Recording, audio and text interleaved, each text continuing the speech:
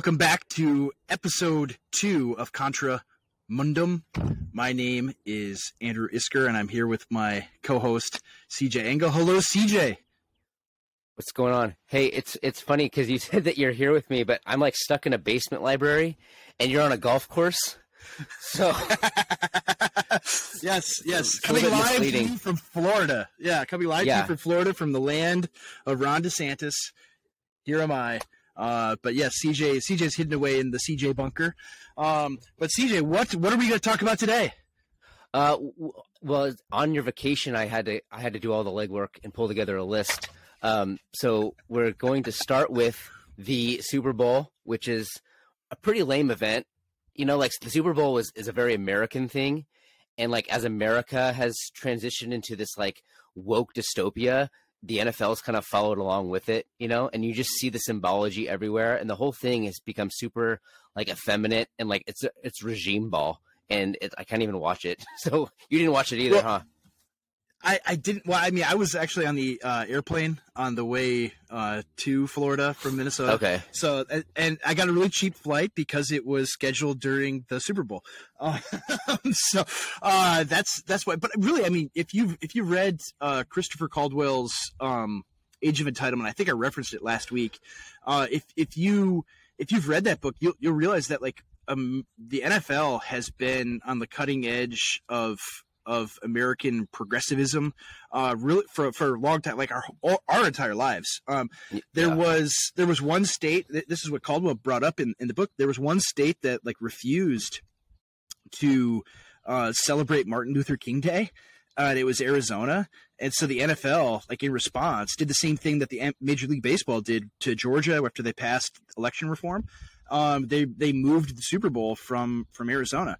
So like that's the tie-in to like to all of this is like this has been going on for a while, that like the social agenda, whatever the progressive front line is, like the NFL is very close to that for a very long time. It's only become really obvious now where it's like end racism is plastered in the end zone, and the ad that says football is gay, in June and things like that, where it's like, I mean, it's so obnoxious, and you can't really avoid it at all. Before it was kind of in the background. I mean, that's one of the things that we're going to talk about is like the character of Western persecution. That's exactly it. It's not a gun to your head. Yeah. Like confess that Jesus is not Lord or we'll kill you or whatever, like all that stuff.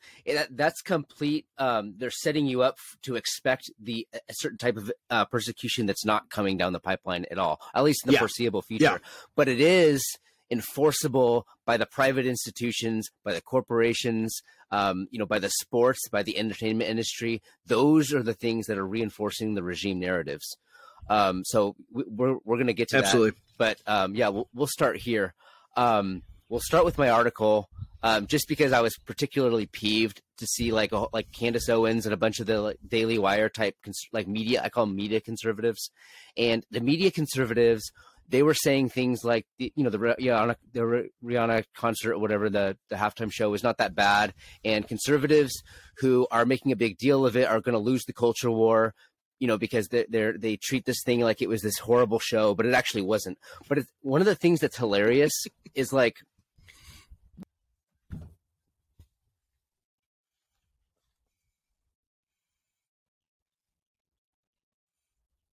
it's the shadow following them to perdition. That's the right. That's the Dabney. That's the line. Yeah. Yeah. So or the Michael Malice one of conservatism is progressivism driving the speed limit. Right. That's it's totally true. Yeah, exactly. And so like you have like a couple weeks ago, you had like the actual satanic like festival with the Grammys, right? And so they set that up. Yeah. And then Rihanna can come out with all the same symbology, all the same color coordinations, all the same posturing and dances that have the same similar milieu. But because it wasn't quite as explicit, that's now the conservative concert. It's hilarious because they set themselves up for failure. And if that's winning the culture war, then I don't want to win. That's retarded. You know what I mean? Yeah. Yeah. Exactly. It's like,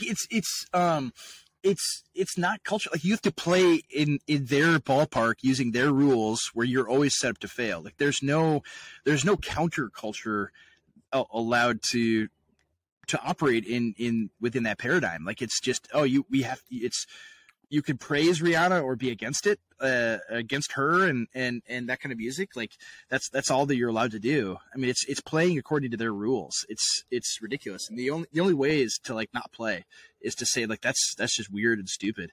Exactly. It's not worth paying attention to. So exactly. So I call it the Rihannification of American culture. But like in my interpretation, like Rihanna is just a symbol. So what they do is they put these people up and they're symbols. They act as kind of monuments that remind everybody that you're in a culturally occupied zone.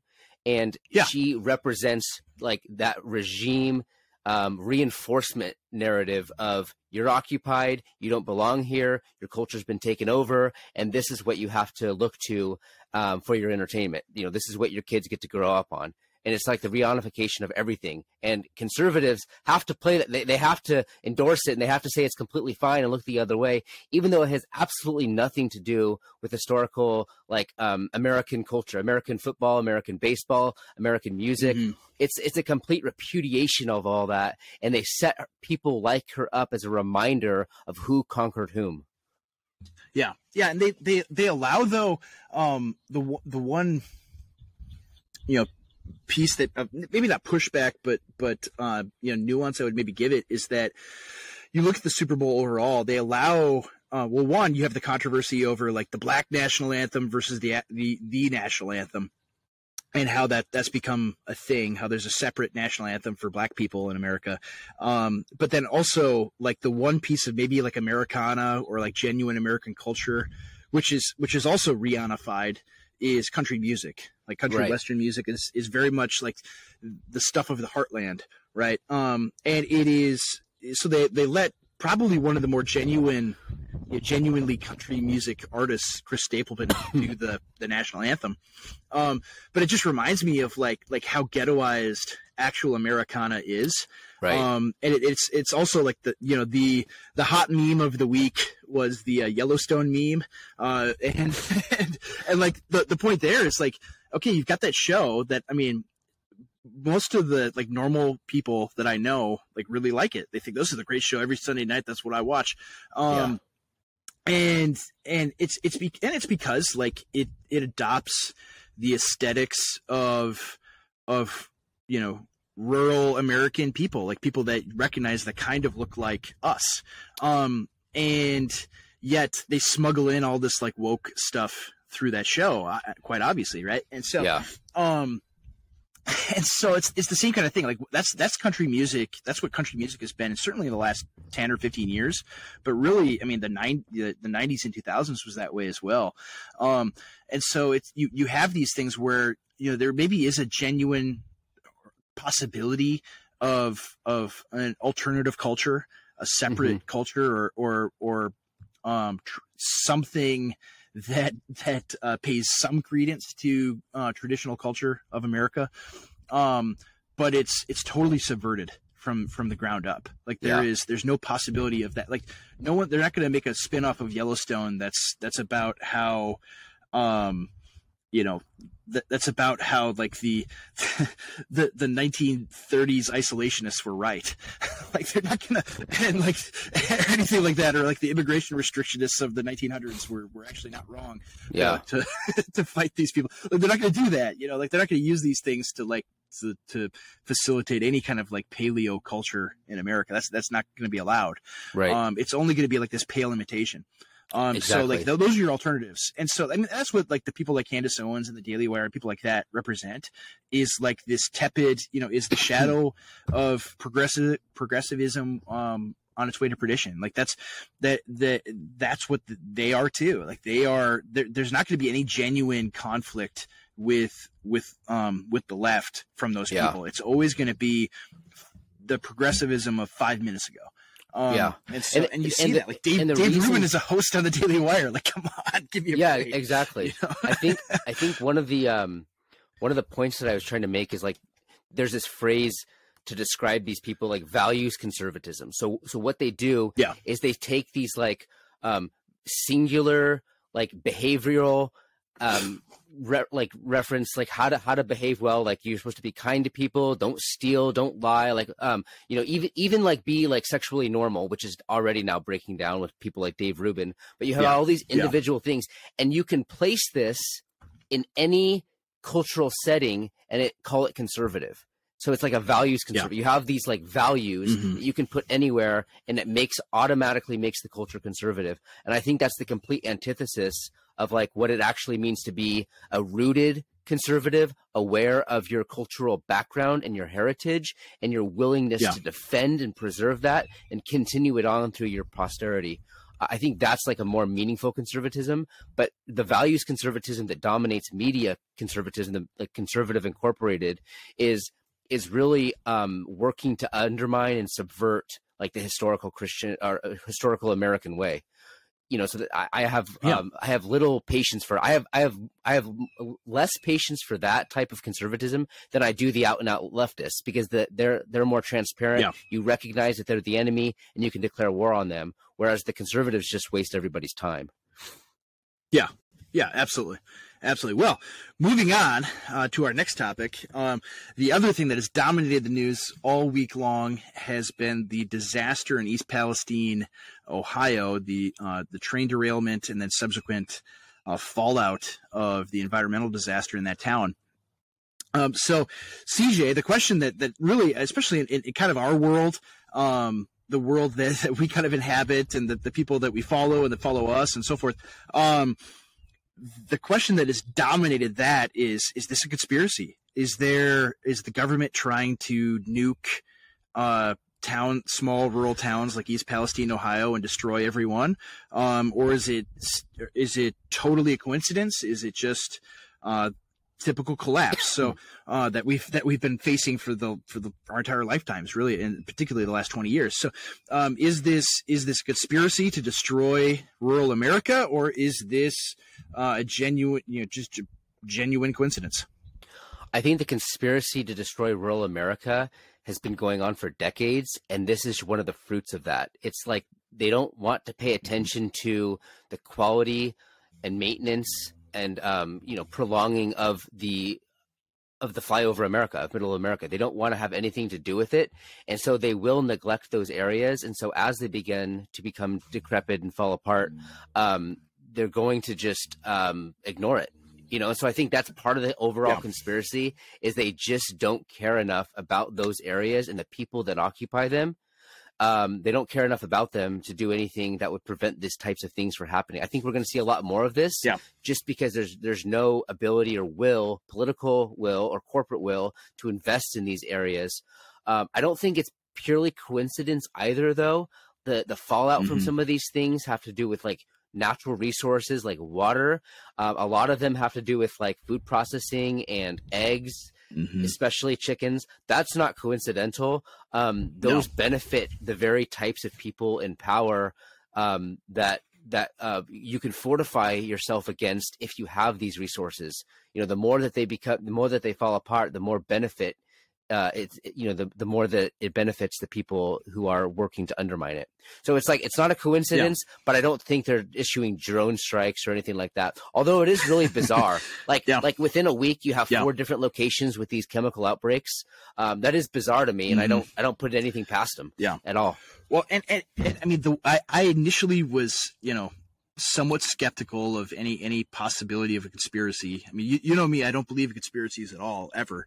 But I was skeptical at first. Then I saw like something about the CDC changing something a couple days ago before the accident, like a week or two before the accident, regarding vinyl chloride. So that's a little bit suspicious. I mean, maybe that's a coincidence too. But at the end of the day, like, I don't discount it. I think it's more than likely, it's plausible that this is just a standard accident. Apparently there's like 1,700 train derailments a year in our country, which that's like 4 a day. I mean, some of them are much more minor than this one, obviously. Most of them are, I would imagine. But yeah, these are the things that happen. But I think, are there, is there an overarching plan to de-Kulak-ize Middle America? Of course there is. It's obvious. I mean, you don't even have to look at like the environmental damage that's going on. But by the way, too, it's like, I mean, these people, right? Just watching the response, right? These people who want to take away my gas stove, right? These people who like want to get rid of automobiles, right? And are so like, and who weep tears over the possibility that someone might use a plastic straw somewhere on the earth. Right. These same people like are totally blasé about igniting a giant mushroom cloud of toxic, chemicals over a town on the Ohio River watershed. Right. I mean, it's absurd to me. Like, I mean, it's utterly ridiculous. I mean, obviously those people they do not care about the environment at all. They don't. It's just something, a political tool to beat people over the head with, obviously. And everyone knows that. But like the question of like, is there a conspiracy to de-Kulak-ize middle America? Do they hate these people and want them dead? Of course they do. Yeah, of course they do. They hate us. Yeah, absolutely. And you don't even have to look at like incidents like this to know that.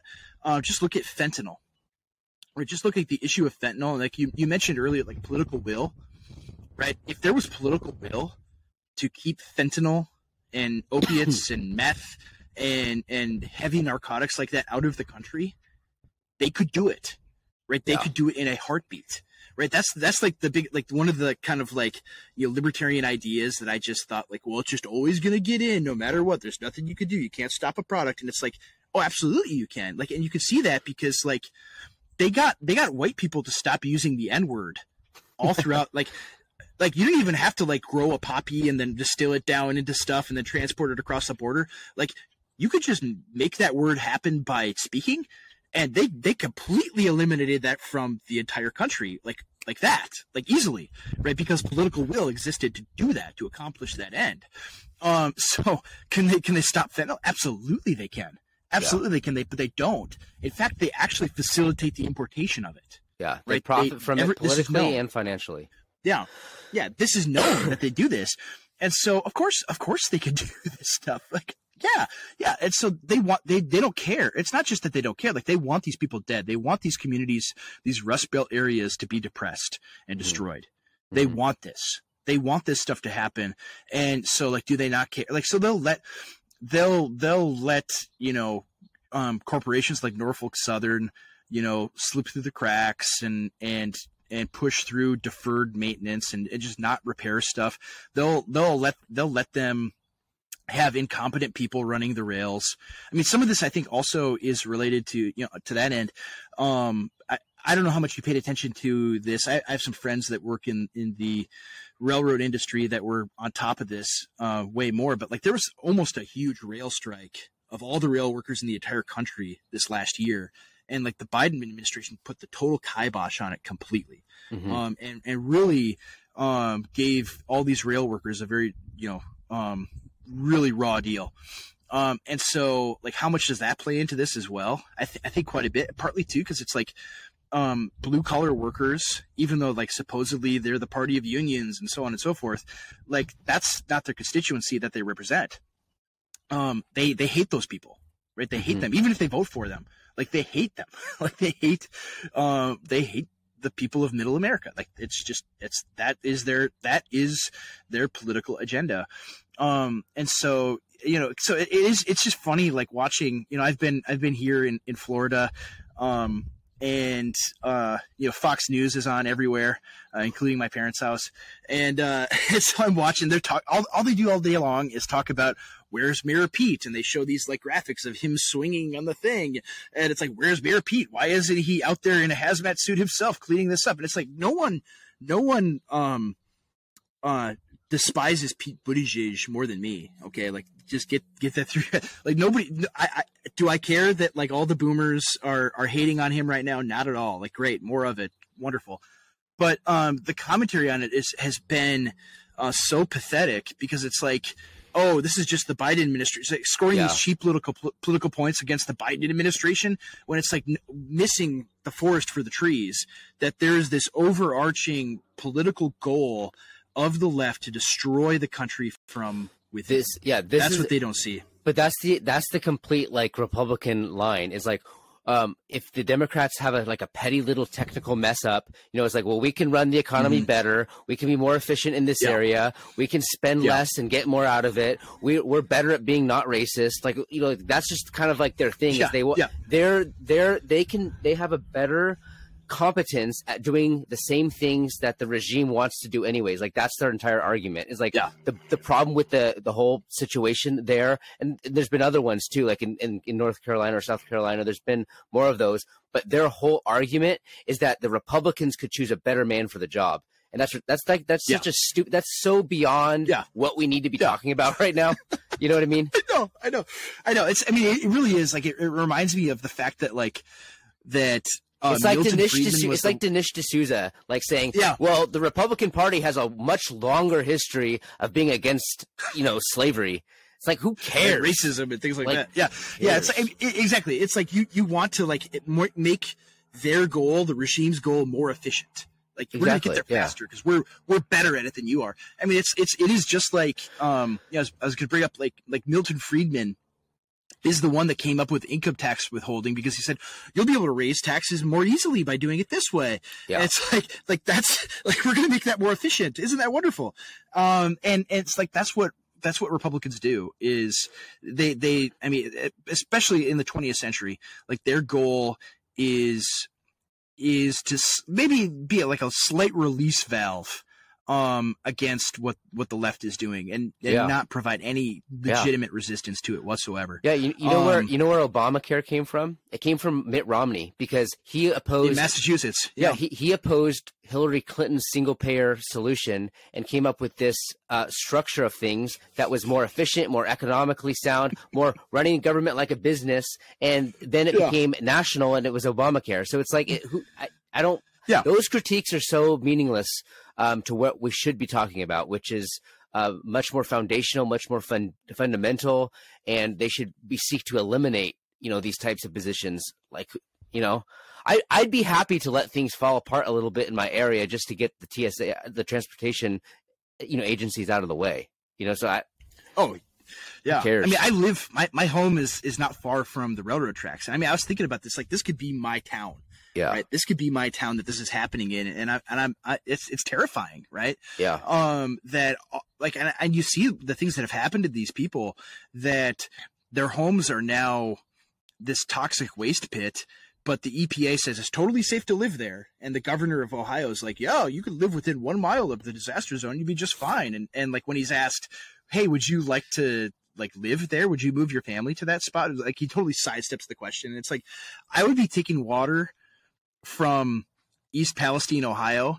And this is something that should be done. Like this is actual political action of people in Ohio. If you're in Ohio near this area, safely gather some water from the area that they say is safe in East Palestine, right? Go into your kitchen sink, pour the water, put it in a mason jar and take it to Governor DeWine and say, if this water is safe to drink, like your government says it is, you take a drink of this, right? On camera for everybody to see, right? You do it, right? And they should be badgering him everywhere he shows his face in that state. They should be saying, drink this water, drink this water. You say it's safe, you drink it, right? Have your kids drink it. Have your grandkids drink it, right? Of course he's not going to do that.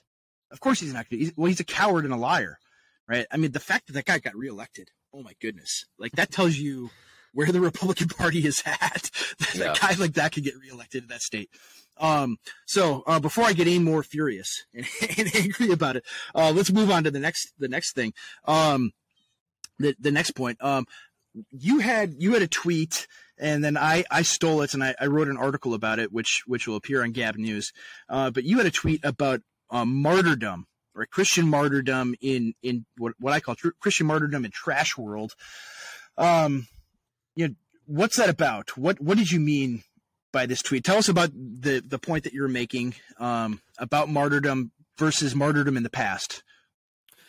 Martyrdom in the past, I think anyone who kind of came of age in like the 80s and 90s grew up on like the Voice of the Martyrs model. Like there's like horror stories of like after the Chinese Revolution and in the Soviet Union, like Stalinist, where, someone would put you up against the wall and make you deny Christ. And if you didn't they would shoot your wife or whatever, like those types of just terrible stories, imprisonment, like actual forced coercion. I call that masculine totalitarianism. It's kind of like, a guns and knives out type of totalitarianism. Yeah. Where you have to learn to physically fight because there's those physical dangers all around you. We grew up on that. And so there's this kind of instinct that pervades evangelicalism at large that thinks of this American future where that situation is happening. And I don't think that's helpful. I don't think that's a profitable way of thinking about things, because what we've actually seen in the fruits of liberalism is the complete reverse of that. It's not masculine, it's feminine. It appeals to whether you're being too insensitive. It appeals to whether you're catering to people's minority status. It focuses on, whether you're in a position of power and unfairly taking advantage of someone just by, the function you play in the social hierarchy. That's a very petty, like quasi-feminist type approach to things. And I think that the effeminate totalitarianism that's upon us is going to be much more psychological. It's going to pervade the providers of like our goods and services and the corporations. They're going to make you remember that because of your religion, because of your race, because of your cultural heritage, you are an oppressor group, and you don't deserve to be part of society unless you go through the penance and you repent and you admit to the new orthodoxies. There's no guns in that situation. It's just, look, if you want to eat, just admit that gays are legitimate, that transsexualism is a emancipatory process. Like, you just have to admit all these things, and if you do that, you get to participate in society. You get a job, you get to go buy food, you get electricity in your house, like all these things that are coming with this dystopian situation. It's very effeminate. There's this article in Chronicles, I think it was a year ago, by Anthony Esolen, and it was called Effeminate Cruelty. And he talks about did you read that? I think it's behind a paywall, unfortunately, right now, but it's called Effeminate Cruelty, and it's amazing. And it just talks about the petty little DMV lady culture that we've produced, and it's pervaded into our churches, it's pervaded into our private institutions. Like, we always talk about the difference between the private sector and the public sector and like all this bad stuff. No, that's not how the total regime works. In the situation where we have the total state, everything's been effeminate, everything's revolutionary, everything's dystopian, and it tries to attack your mind at all times. No one's going to put a gun to your head, but you will be your livelihood will be threatened, your reputation will be threatened if you say the wrong word or think the wrong thoughts. No, there was an article as well in First Things today by the poster Lomez on the Longhouse, and it talks about all these same things. The term in the online right of the Longhouse, which is a reference to Paleolithic. Paleolithic culture that was matriarchal, and you'd have, you imagine like the Venus of Willendorf, the huge, obese, fat woman statue lording over everything in the society. That's what this is about. And he goes into quite a bit of detail just about how feminized society is, how women have overtaken positions of authority and so forth. And so it isn't just this like pejorative where it's like girls are bad, boys are good kind of thing where people are just mocking something being feminized or effeminate. It's very real. It's an actual reality. Like it's the gynarchy that people live under. So like when you have people like Nikki Haley that are running for president, and she's saying things like, maybe we need to try a woman out. Maybe the woman is the perfect leader for our type of regime.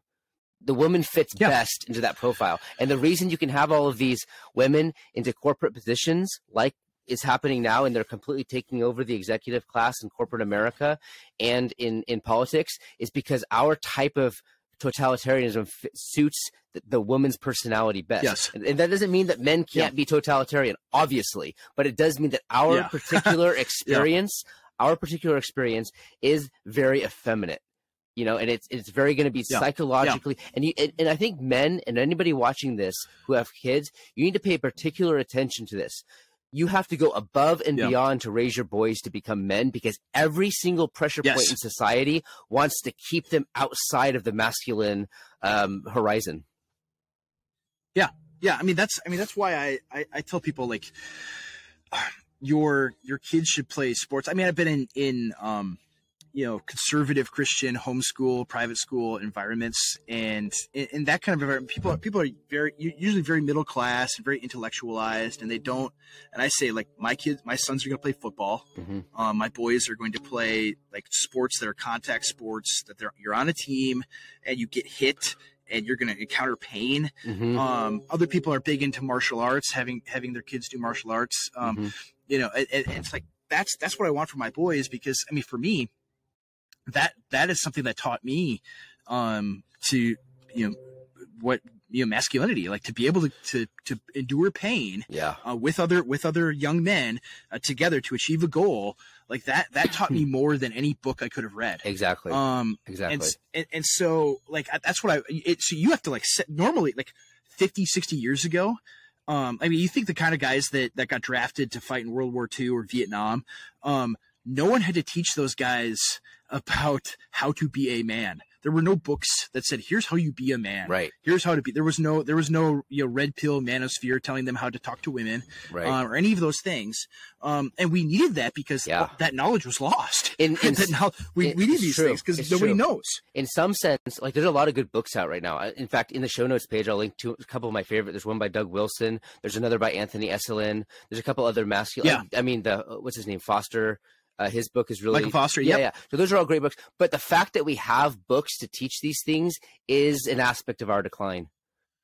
Yeah, it's an indictment. I mean, and it's obviously nothing against those guys who wrote phenomenal books. Of course. It's an indictment.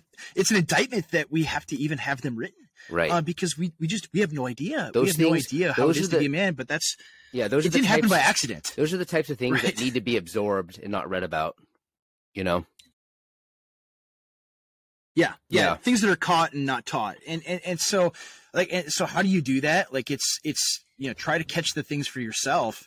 And some of it takes acts of courage to actually be manly and do masculine things. Yeah. When it's not allowed, when it's forbidden. Right. I mean, I remember seeing this in college. Like, this is, in my article, some of the stuff I wrote about is my experiences in college, in evangelical circles in my college days, almost 20 years ago now, where, you were not, you're not allowed to do masculine things. Like, you're not allowed to be a man. You're not allowed to talk frankly or directly. That's, you're supposed to couch everything in like Weasley words. And in my experience in college, going back to, the idea of martyrdom, I didn't have the words to articulate what was going on in those days, but I remember going to class, and there was a post a while back by some woke Christian somewhere, talking about how it's a myth that it's a myth that there's this persecution in colleges. That's not happening. That's not real. And it's like, I experienced it. Everybody I know in other colleges experienced it, where you go to, I go to, like, biology class, and the biology professor would be talking about how stupid the evangelicals are. Mm-hmm. Like, these stupid evangelicals, they're a bunch of idiots. Like, don't they realize that homosexuality is totally normal, or whatever? Like, I mean, it'd be in history class, it'd be in philosophy class, it'd be in whatever, and it'd have nothing to do with the actual, like, lecture or any of the subject matter. They would just start bashing it because, like, in that moment, like, the iteration in those days of literally Hitler was George Bush, and he got into office because of evangelicals. So they were public enemy number one on the college campus. But, like, the college campus is just a window into 15 years from now. And so, Thanks. I didn't have the words to articulate it, right? But I was in Negative World, right? We should link to this too. Like, if you're familiar with Aaron Renn's 3 Worlds of Evangelicalism, he has a good synopsis of what that is. But like, we were, like, everywhere else was neutral world, where everyone's perception of Christianity and of Christians was, oh, whatever, like, they're just people like anybody else. It's like a hobby, like collecting stamps or being part of the Lions Club, whatever. It's not that big a deal. But, like, Negative World is this gynocratic longhouse tyranny, where if you're a Christian, and, like, sincerely a Christian, not a David French kind of Christian, but like an actual Christian, and you really believe the Bible, and you make no bones about it, you don't apologize for it, like you hold to what the Bible says, like you are a bad person. You're a bad person, and we're going to make you pay. Yeah, that's you were bad. You are our enemy. That's the other thing about the type of persecution. It's not like they're banishing your faith. It's that they redefine it, and if you don't adhere to the new catechism, they still call it Christianity. They still call it following Jesus, but it's just wrapped in all of these completely left-wing egalitarian trends that you have to commit to. And so you'll notice this. This is going to become more and more prevalent, but you'll notice this on Twitter and everywhere else, that the loudest people trying to undermine your way of life are doing it in the name of Jesus. That's the nature of the persecution. Yes. That's the nature of it. Yes. Yeah. And this is why, like, I mean, people have talked about like the He Gets Us. That's the other thing with the Super Bowl, is like the He Gets Us campaign. And it's that same model. It's these people who want to make, Christianity and Jesus appealing to, the mainstream of American culture, which is captured by the left, right? So they have these things about social justice and Jesus was a refugee and all this kind of stuff, because they've hollowed out Christianity and they wear it as a skin suit over progressivism. Like that's what's allowed, right? That's the state church. And so you see this in places where there is like overt masculine, historical persecution. It wasn't just that like actual Christianity was stamped out and persecuted heavily. It's also that you have these like collaborator churches of state approved religion. So there's like, China today has state approved churches over and against the house churches. And so like that's like Russell Moore and David French and Tim Keller and those guys, that's what they are. Like they're the regime approved Christians over and against like historic, traditional, actual Christianity. And so like people don't, I mean, I'm lowercase c Catholic, right? I don't want to say this person's not a Christian. That like, I don't want to be this like obnoxious schismatic person that says they're not real Christians. Only me who interprets this doctrine in this exact teeny tiny particular way are the real Christians. I don't ever want to do that. I want to be Catholic, sincere and Catholic and charitable to anyone who professes Christ's name. But at a certain point, you have to say like these people don't share the same beliefs I do, and the second their faith is put up against any kind of actual real resistance, they buckle. So there's and so what are they? So there's like when you think about like the Soviet Union, some of the Eastern experiences where the churches were just completely stamped out and driven underground, that's a different type of revolution. So in Aristotle referred to this situation where he called it the revolution within the word, or a revolution within the form. And from an outside perspective, if you're not aware of the complete swapping out of definitions, they use the same rhetoric, they use the same phrases. They could even on a surface level cite the same like catechisms and confessions. They could do a lot of those things, not completely, but they could do a lot of those things. Just look at what they do with Imago Dei. Because they've changed the essence out of the frame. It's a revolution, but most people don't even know that it happened. And so you're talking with these people as if you're on the same team, but they exist in a completely different cosmos than you. Yeah, you're using the same words, but you're speaking totally different languages. Right. That's the thing. Like I said, like Imago Dei, that's the thing that they use. It's like, look at these image bearers. Look at these are all image bearers. Yeah. And it's like, no, like that's not what that doctrine is about. Yeah. Like that's not what that's for. They use what's called God terms, words like they're terms that you can't refute, because Imago Dei, like you have to believe in Imago Dei. But so it's hard to refute them, because most people watching the contest, they're not going to realize exactly what's happening. So they use that rhetoric against you, to win the argument. And they could transform the world like that for a long time and keep everybody operating under delusions. Yeah. I mean, it's like you're playing football and they're playing baseball, and they're scoring runs while you're trying to score touchdowns, and you're just running out in the outfield throwing a ball around while they're scoring runs, right? Like that's what's going on. Like there's two separate, completely different things that are taking place, and you have no idea, and you think you're winning. Like you think you're making you see this online a lot where people will make these arguments and they'll make it's sort of like James Lindsay fighting wokeness, where it's like he makes this big, long, huge argument, and then they're just like, yeah, but you're a racist.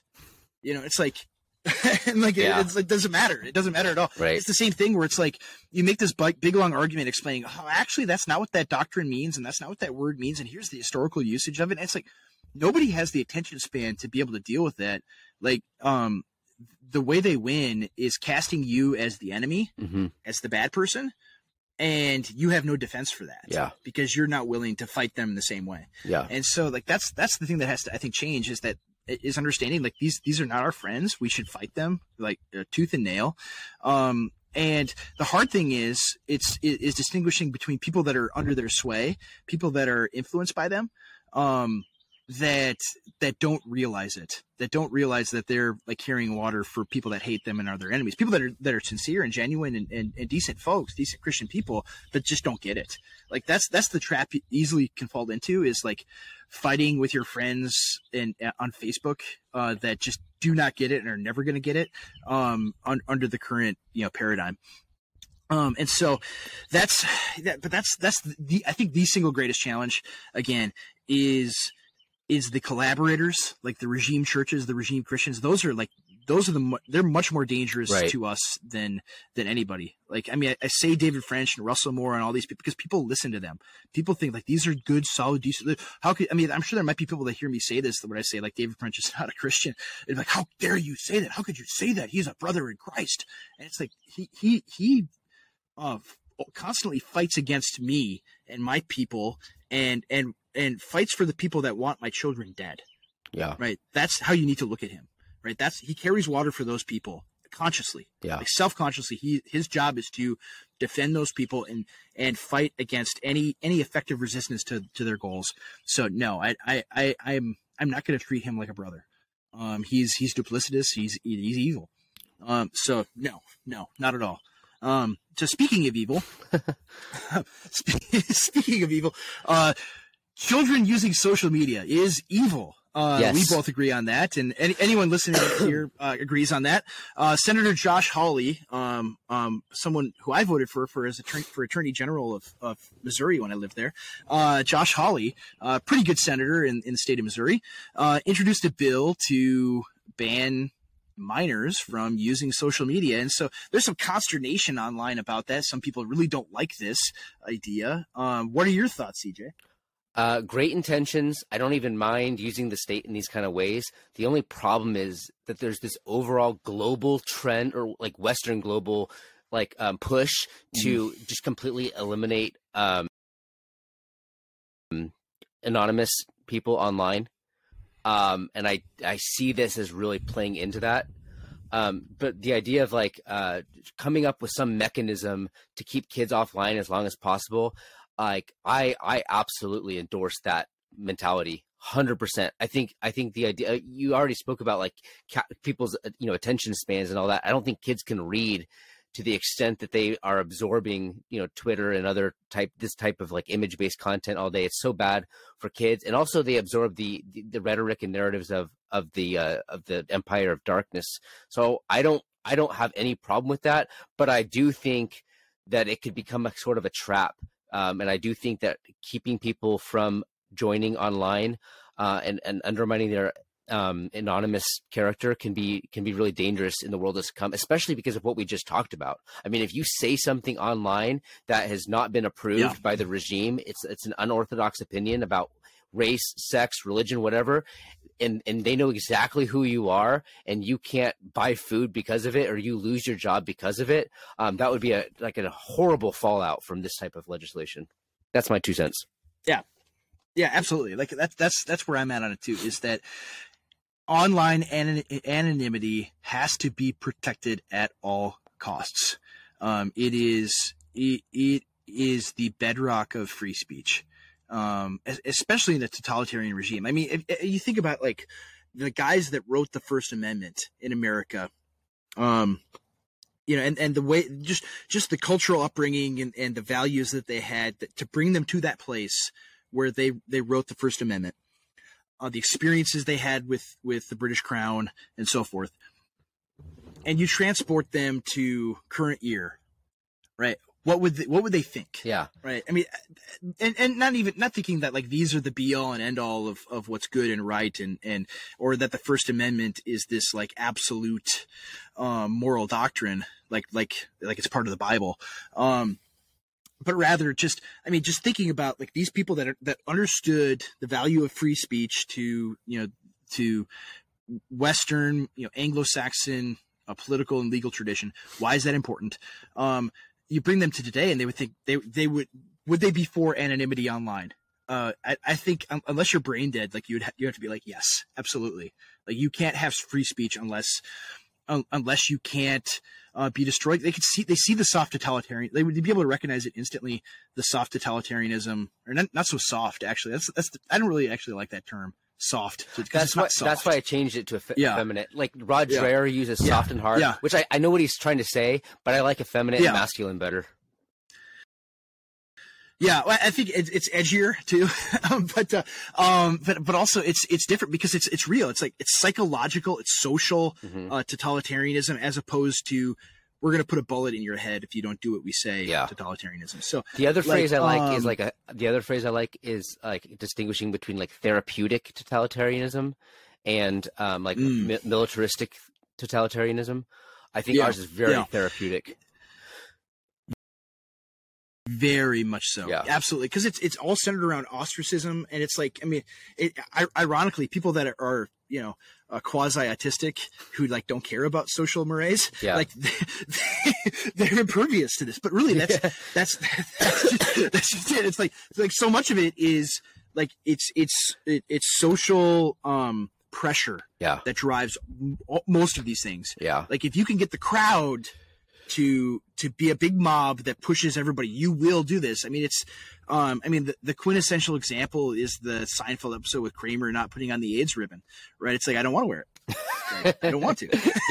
Yeah. Why don't you have the ribbon? Where's the ribbon? Like that's what it is right there, is like the pressure that's on you. And so you need a way out from that, and online anonymity is the only way.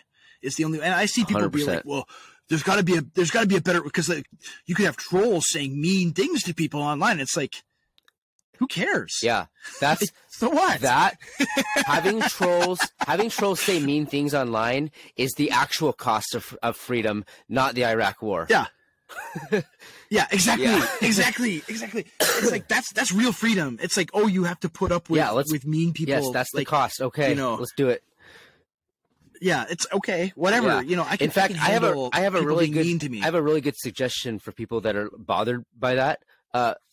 My suggestion is this: log off the internet. Yeah, leave the internet forever. If you can't handle it, go away. You're not cut out for it. And so but as far as it goes with like the kids online, I don't want my kids online at all. I don't want them to be on TikTok or any of these things. But the issue is the perennial one. It's like, no matter how good and like how strong of a parent I am, and how devoted and how disciplined I am, and how good I am at raising my kids, I could be the all-star father. You don't exist on an island.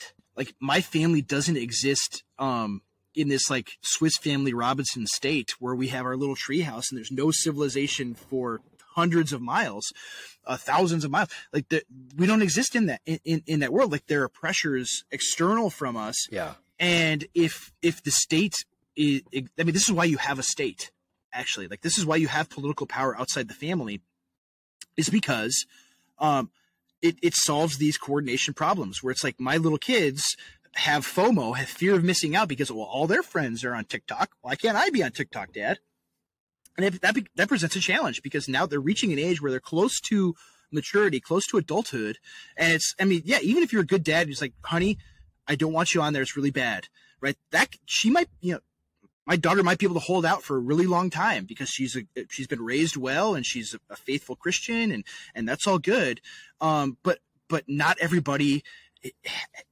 Not everybody's able to do that. And even if you are a good parent, like, there's no perfect formula for like making sure your kids turn out perfectly. Like, you should want to lessen the pressures on children to do bad stuff. Like, that should be obvious. And this is why you have a state, so to keep children from being abused.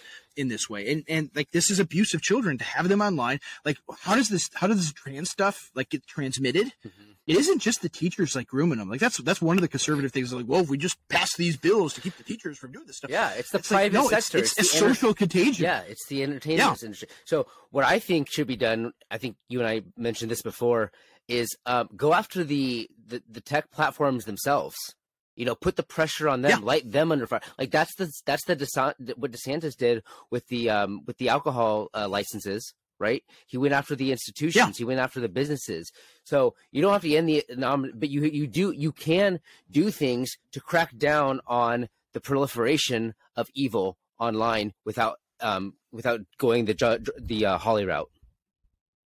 Or you could do it with, just through the cell phones, where it's just like, sorry, teenagers are not allowed to have smartphones. Yeah. Period. Like, AT&T can't sell them to kids. There's so many different mechanisms you could do this without ending anonymity. But I think the bigger issue is that they're not going to think about that at all. Like, they're not going to be concerned about, and like, because that's not even a thing in their minds. Yeah. Is protecting anonymity. Like, they don't understand how crucial that is. Only like a small segment of like Gab people does. like us think about those things. Yeah, exactly. Gab did. But like the mainstream like normie conservative who watches Fox News doesn't think about being anonymous on. They don't have an anon account on social media. Like, they don't think about those things. They don't see how powerful that is. Yeah. But we'll see how. I don't think it stands much chance of passing. No. Actually, No. It's kind of one of these larks that they throw out there. But it's at the same time, I would love it if I had protection like that for my children. Yeah.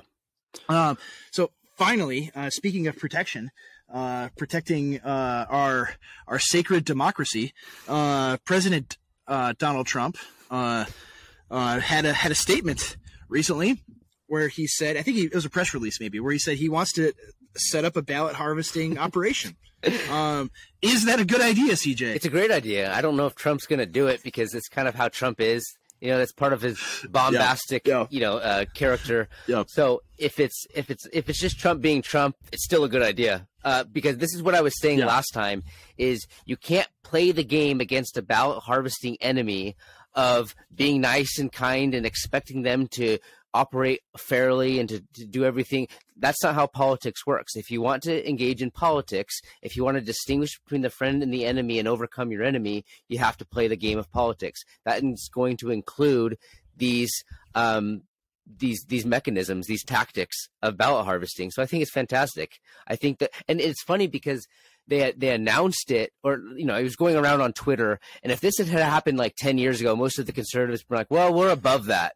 We're gonna lose, but we're gonna lose nobly." Right. But now most of the commenters are like, let's do it. Most of the commenters are down with it, and I think that's the crazier the left becomes, the more people become radicalized in this way. So that's. Yeah, absolutely. I think he's probably joking, but I want people to fight fire with fire as much as possible. Like, people would be outraged, even as a joke, him saying this. Not even 10 years ago, like 5 years ago. Yeah. Like, if he had said in 2019 or 2018, I'm going to set up a ballot harvesting operation and we're going to be so much better at it than the Democrats. Yeah. Could you imagine how these people would freak out about it? But if you want to win, like, you have to actually play the same game. Yeah. Right. You can't be playing two different games under two different sets of rules. Yeah. Of course they have criminals. Like, the Democratic Party is a party of criminals. So they're going to have criminals at their disposal to do criminal activity. Well, that's why there's a gray area there. Yeah. Well, Trump needs to go back and he needs to reawaken like the Roger Stones and like talking about criminals. Yes. I mean, that's like the Nixon era type of like mob strategies. Yes. That there's still some residue there from that era.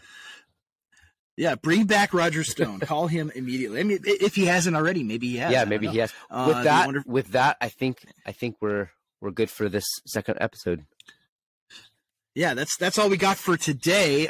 Unfortunately, we don't have time to have our guest on the poster. We're going to make it maybe next week.